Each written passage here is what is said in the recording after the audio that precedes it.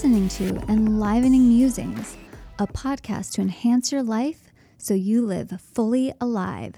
Sponsored by the Pleasure Fairy app. Download it for more support.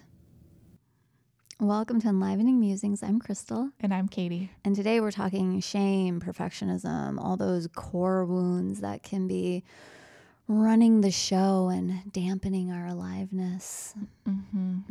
Yeah. Yep. They're there.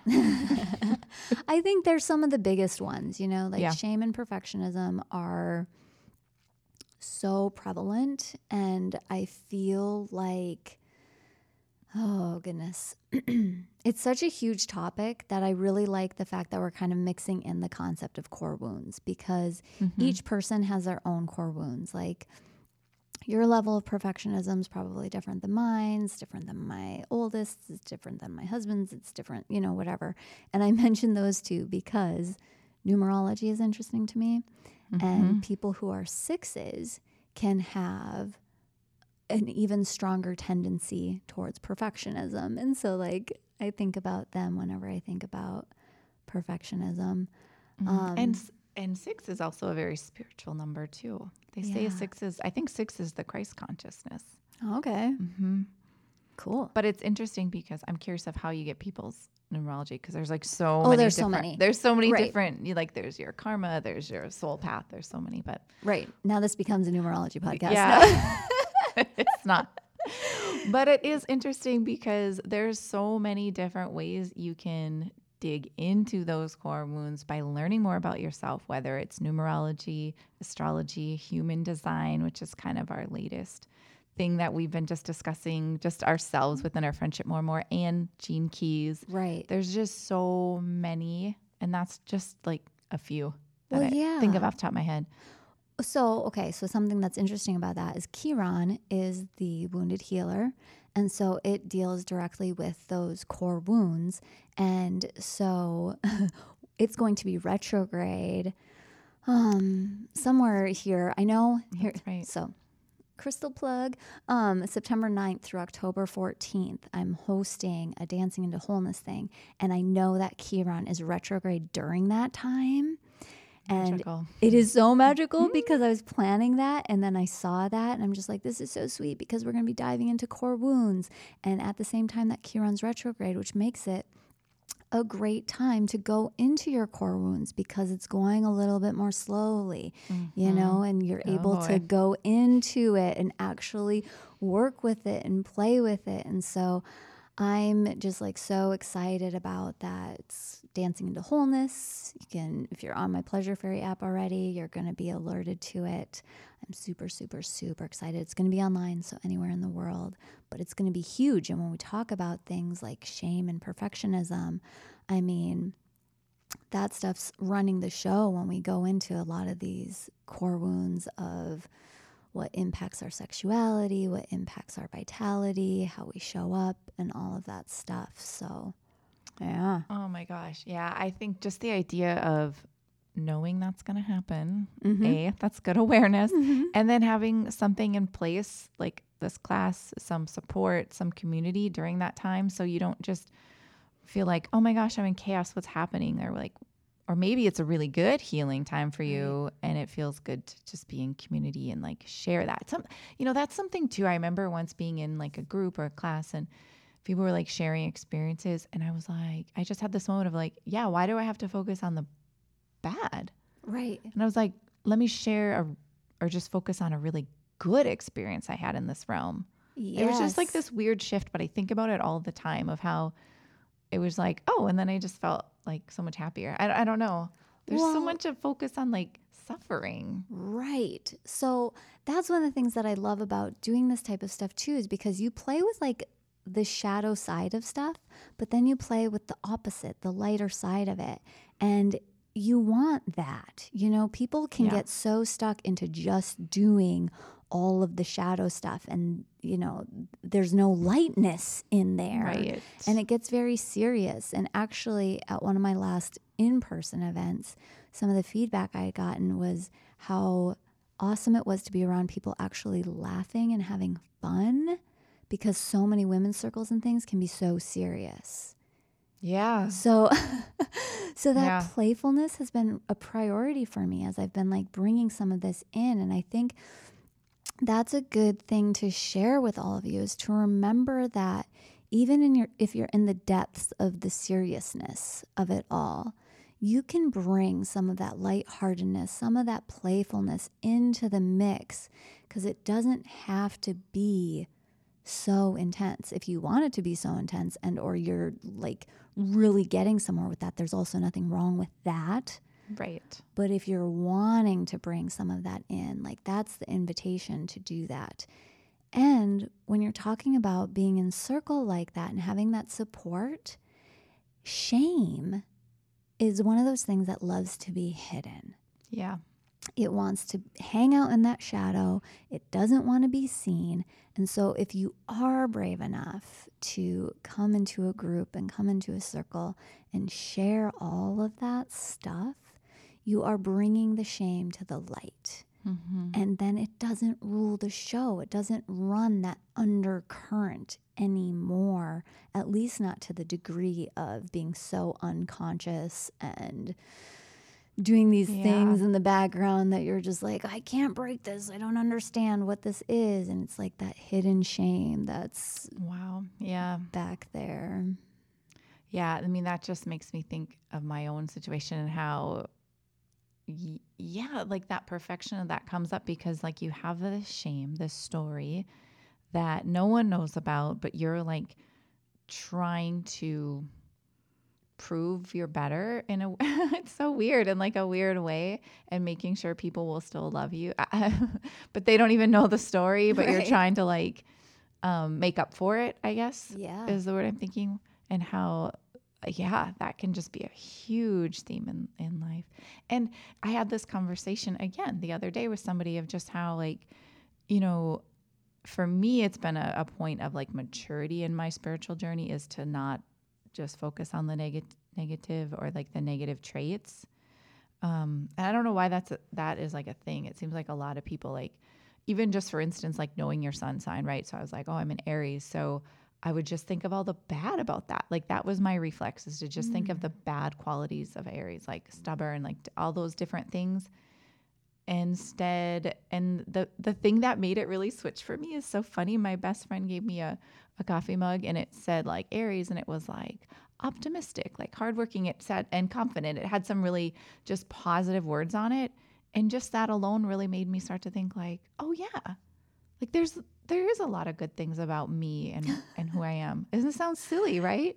But I think so many of us feel that way. Well, it's funny for me, and you know, talking about sign differences, I mean, I'm a Gemini, so I'm the best. And so like I never did that.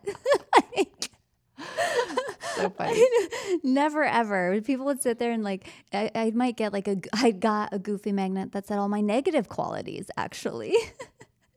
And so I'd be like, okay, and I put it up on my fridge because it's just like, sure, whatever. That's funny. If people say that's such a Gemini thing, to just be like really open and like you can't really it's almost like you can't have an argument with a Gemini because they'd be like, oh yeah, I could see that. Yeah, right. They're just like seeing everything and like, oh, that's so funny. Well, and then I have a Libra stellium, so I see both sides gosh. And like to balance out both of those components. So that's so funny. I love it.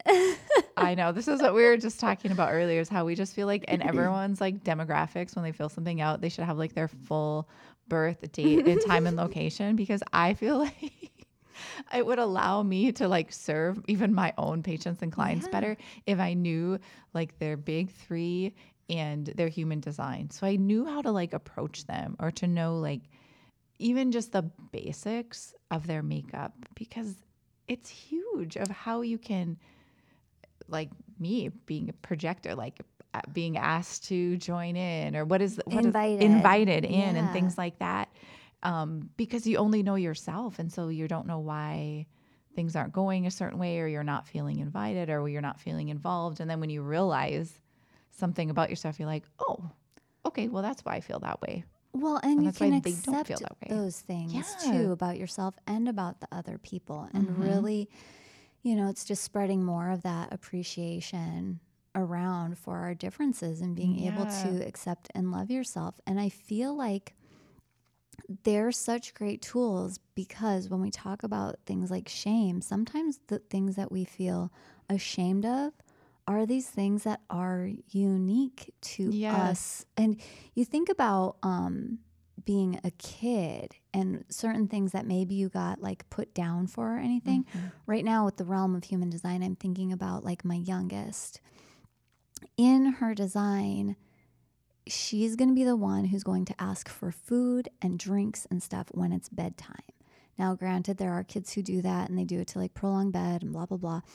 However, it's in her design. Like she's supposed to eat before bed.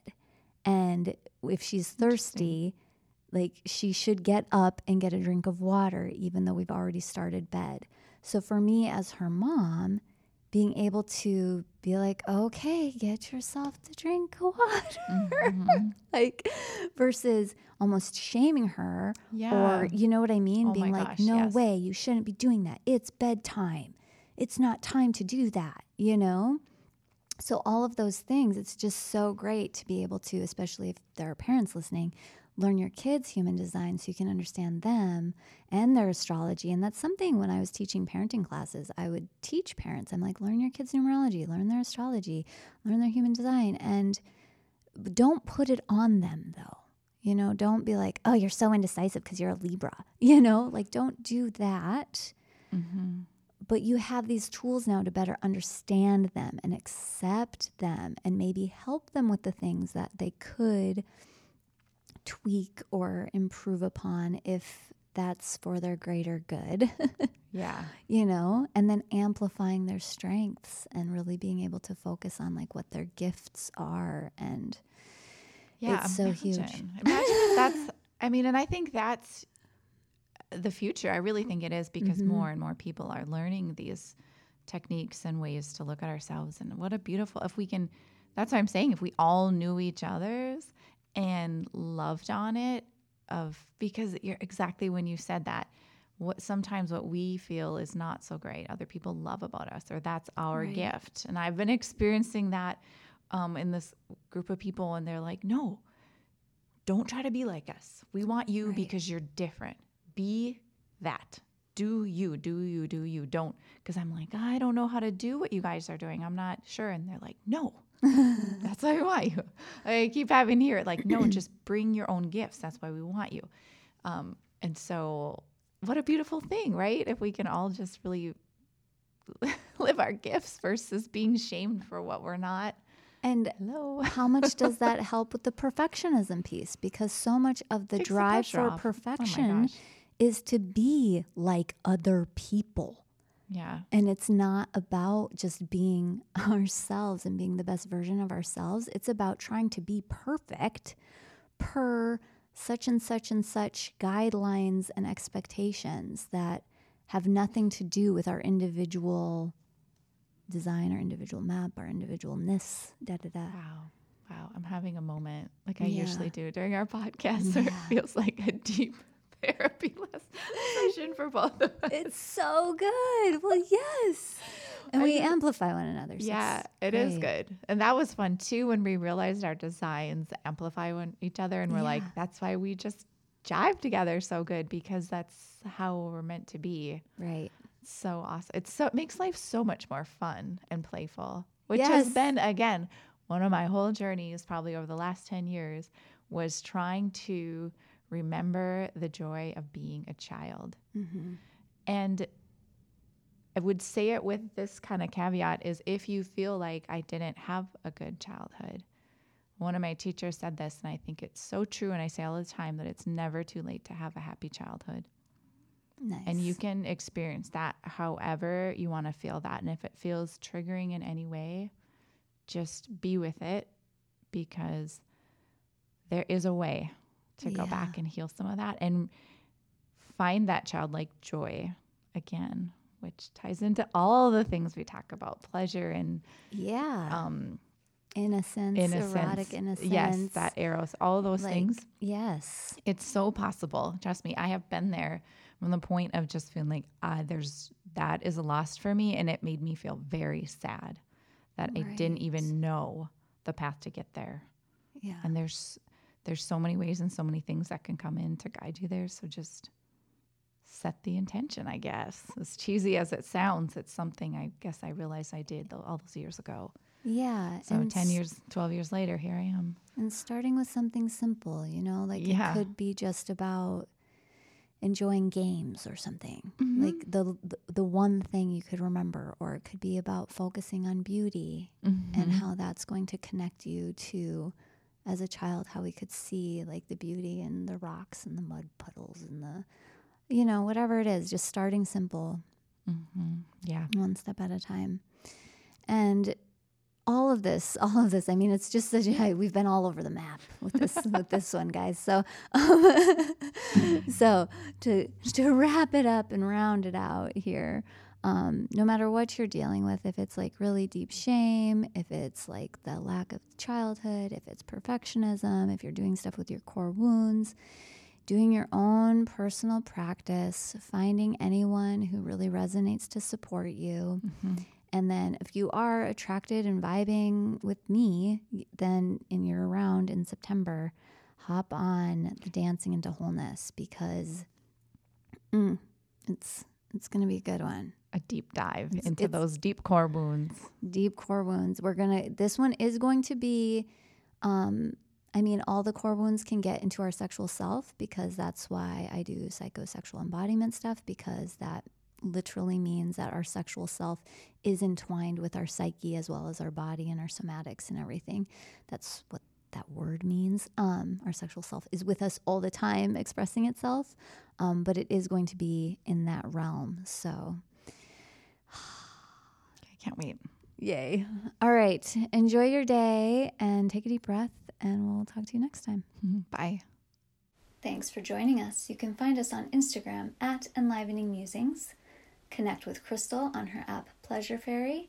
Connect with Katie on her website wellnesswithkatie.com. Enjoy.